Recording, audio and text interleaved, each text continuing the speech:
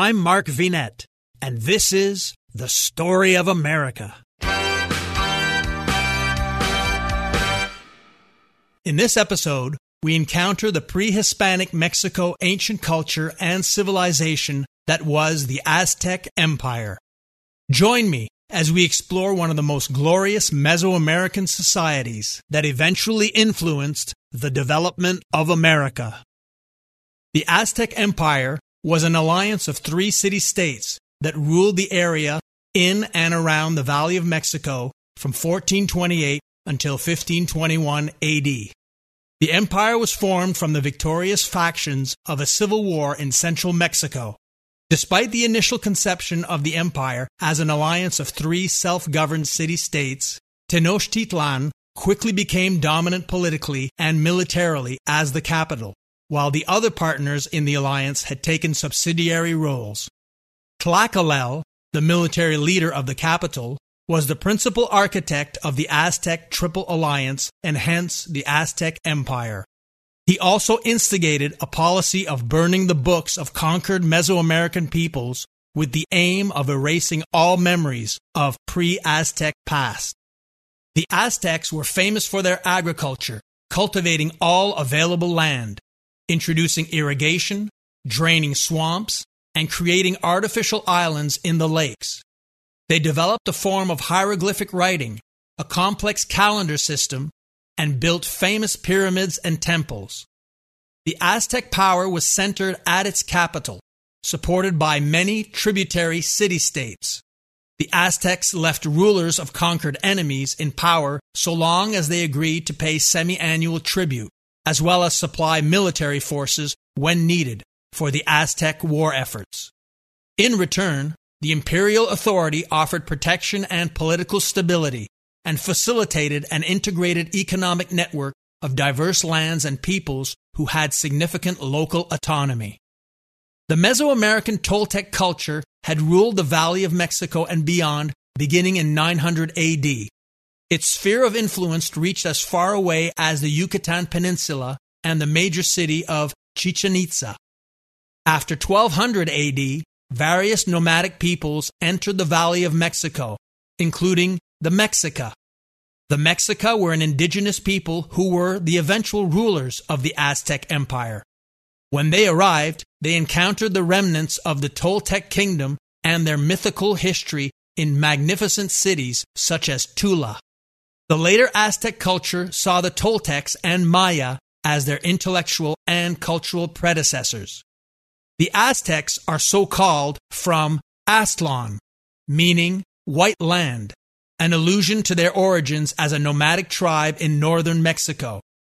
The Mexica are eponymous of the place name Mexico, which refers to the interconnected settlements in the valley that became the site of what is now Mexico City. It held natural, geographical, and population advantages as the metropolitan center of the region of the future Mexican nation. Tenochtitlan was a large Aztec city-state built on an island in what was then Lake Texcoco in the Valley of Mexico, and was the capital of the expanding Aztec Empire. At its peak, it was the largest city in the pre-Columbian Americas and one of the most prosperous and populated cities in the world. Today, the ruins of the once magnificent city are located in the historic center of the Mexican capital, modern Mexico City. The Mexica, once established in Tenochtitlan, built opulent palaces, impressive public buildings, and marketplaces. Commerce was at the heart of everyday life, and trade was the center of social interactions. There was also a botanical garden, zoo, and an aquarium. The city had great symmetry. They constructed grand temples for different purposes, including human and animal sacrifice. Both beauty and savagery existed hand in hand in the Aztec world. The state religion of the empire was polytheistic, worshipping a diverse pantheon that included dozens of deities. The imperial deity was represented in the central temple precinct of the capital. People in conquered provinces were allowed to retain and freely continue their own religious traditions, so long as they added to their local pantheons the imperial god, a distinctive warlike patron divinity. The Aztecs would often incorporate gods and goddesses that were borrowed from other geographic regions and peoples into their own religious practices. Like the Maya before them, they had a penchant for human sacrifice. Though blood sacrifice was common in Mesoamerica, the scale of human sacrifice under the Aztecs was unprecedented in the region.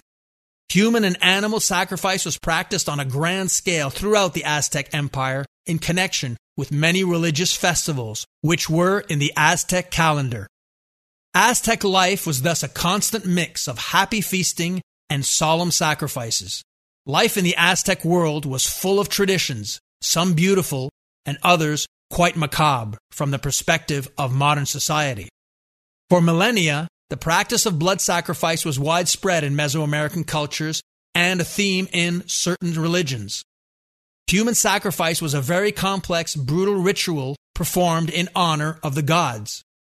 Every sacrifice had to be meticulously planned from the type of victim to the specific ceremony needed for the god. The sacrificial victims were usually captured warriors, but sometimes slaves, depending upon the god and needed ritual.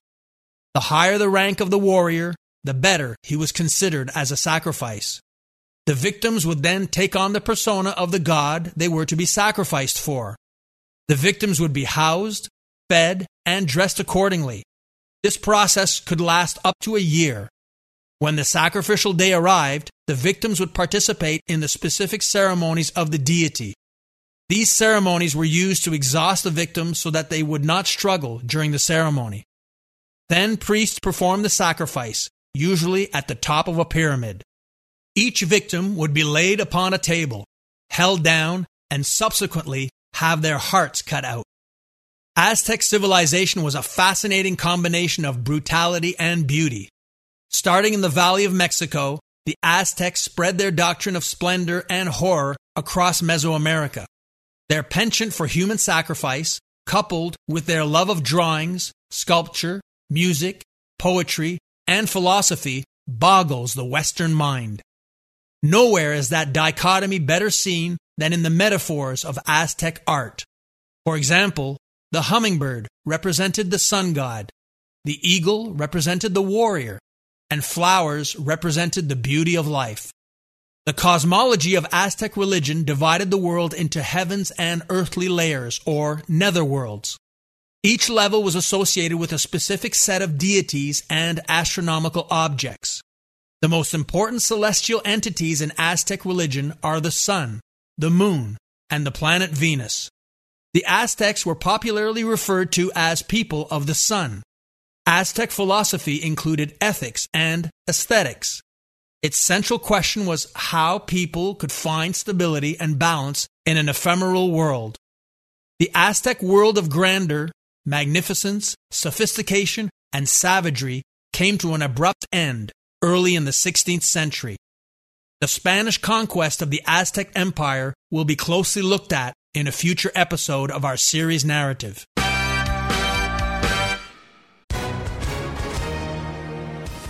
Hi, everyone. If you've been injured in an accident that was not your fault, listen up. We have legal professionals standing by to answer your questions for free. Call now and find out if you have a case and how much it's potentially worth. Call 800-218-6010.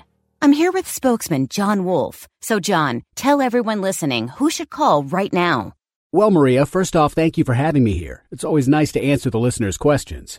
Now, as far as who should call in, anyone who's been injured in an accident and think you deserve compensation, give us a call right now. 800-218-6010. You'll find out if you have a case and how much it's potentially worth. Thanks, John. You heard it, folks. Take advantage of this opportunity and call now. 800-218-6010. Advertisement sponsored by Legal Help Center. May not be available in all states. We interrupt our regular series narrative to address a few of the many listener comments and questions. For expediency and privacy concerns, I will only divulge the initials of those who reached out to me. All right, let's begin our first Q&A session. Listener GW asks, what does the word Chicxulub mean? Well, that place name was mentioned in episode 2. Chicxulub impact crater is buried underneath the Yucatan Peninsula in Mexico. Its center is located offshore near the town of Chicxulub. The impact crater was formed when a large asteroid or comet struck the Earth slightly more than 66 million years ago, and worldwide climate disruption from the event caused the mass extinction of all non-avian dinosaurs. Chicxulub, ironically, is Mayan for Trail of the Devil. Listeners E and K ask, in episode 3, you mentioned North America was reached by its first human populations during the last glacial period of the current ice age. Are we living in an ice age? Actually, yes. We do live in an ice age. At least 5 major ice ages have occurred throughout Earth's history. The earliest was over 2 billion years ago, and the most recent one began approximately 3 million years ago and continues today. Currently, we are in a warm interglacial period that began about 11,000 years ago. Viewer NFB, who watches the YouTube version of this series, also asks a question regarding episode 3. You refer to our ancestors as hominids and hominins. What is the difference between these two similar terms? Okay, this is complicated, but I'll try and keep my answer simple. Hominid, which ends with the letter D, describes the family of great apes who share a common ancestor, which presently includes humans, chimpanzees, gorillas, and orangutans. Hominin, which ends with the letter N, is a subfamily which presently refers to humans and their close human-like extinct relatives, such as Neanderthals. Referring to episode 4, DH wants to know where Kennewick Man was found in North America. The 9,000-year-old prehistoric Paleo-American male skeletal remains, known as Kennewick Man or the Ancient One, were found on a bank of the Columbia River in the city of Kennewick, Washington State, USA. Viewer JC refers to episode 5's explanation of the importance of historical dates and chronology and asks, I have an interest in history, but I'm frustrated when trying to place important events chronologically in a timeline. For example, what came first, the American or French Revolution?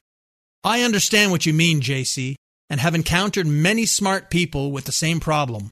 It's difficult for countless individuals to establish in their minds the sequence of historical dates on a linear scale. I disagree with the prevailing mantra of avoiding boring dates when teaching history in schools. Contrary to popular opinion, I'm convinced that dates are the key tool in better understanding the evolution and timeline of human history. To this end, I regularly suggest to chronologically challenged folks, such as yourself, to remember one important date per century, thus allowing the mind to better situate other significant dates within the context of their proper epoch. For example, a well-known North American trigger date for the 16th century is 1534, representing the arrival of French explorer Jacques Cartier on mainland Canada. This important event set in motion powerful forces that would eventually change northeastern North America. The continent before and after 1534 was profoundly different. Each century, going back thousands of years, has at least one pivotal date worth remembering. Good luck, JC. Here is a question from RT. Dear Mark, I noticed in different episodes you use the word kilometer and alternate between its two recognized pronunciations. Keep the episodes coming. I really enjoy them. Good catch, RT. It's true that I sometimes say kilometer and other times kilometer. Like many words in our wonderful and colorful English language, both pronunciations are widely used. Generally, the British say kilometer, which resembles the French kilomètre. Americans usually prefer kilometer. I've spent time in both countries, so why not use both? Many words can be pronounced differently for clarity, effect, or emphasis. I'm not a spelling or pronunciation snob. I welcome and often enjoy variety, as long as an acceptable, well-known, or standard version is used. If you choose to spell or pronounce a word in a way that no one else on the planet does, then that's an obvious problem. But if you employ the word in a fashion that is widely recognized by a large audience, ethnic group, region, country, or profession, then that makes sense and adds color to the language. Speaking of the word color, its spelling varies, like many words, in different English-speaking countries. And now, a few comments, considerations, and reviews, starting with listener HF, who shares the following. Mr. Vinette, in your introduction episode, you declared that the sweeping saga of North America would be presented in a positive manner. At first, my wife and I wondered what you meant by the word positive. After listening to the first 9 episodes of your series, we now understand and are enjoying your objective, common sense, stimulating, and upbeat presentation. Too often, nowadays, history is written, recorded, taught, and communicated in a revisionist negative fashion with a contemporary agenda or axe to grind. Keep up the good work. AL writes, I listen to your podcast on Spotify, then watch your show on YouTube for the accompanying images. Please keep doing both versions. JJ states, congratulations, Mark, for your Denari novels. I just finished The Frozen Raptor and enjoyed it immensely. Historical mystery thrillers are my favorite genre, and I plan on devouring the other books in your series. NB messaged, I just listened to episode 1. Sounds like my kind of history. MS declares, I love that you start your series in the deep past. DR sent this text. Diving into Native American history interests me quite a bit. I already subscribed and listened to the first few episodes of your podcast. Definitely think I'm going to enjoy this. Here is an Apple Podcast iTunes 5-star review from SB. We tend to think that North America has a meager history compared to the rest of the world. The truth is that there is a rich heritage just waiting to be explored. This podcast is doing it, and I'm already hooked. And finally, QC announces, I love your series and have joined your Patreon group. Thank you, folks, for all the good questions and lovely feedback. Keep them coming. Next episode, we begin our search for the first non-indigenous explorers to reach North America as we examine the many pre-Columbian transatlantic contact theories. I'm Mark Vinette, and I hope you're enjoying the story.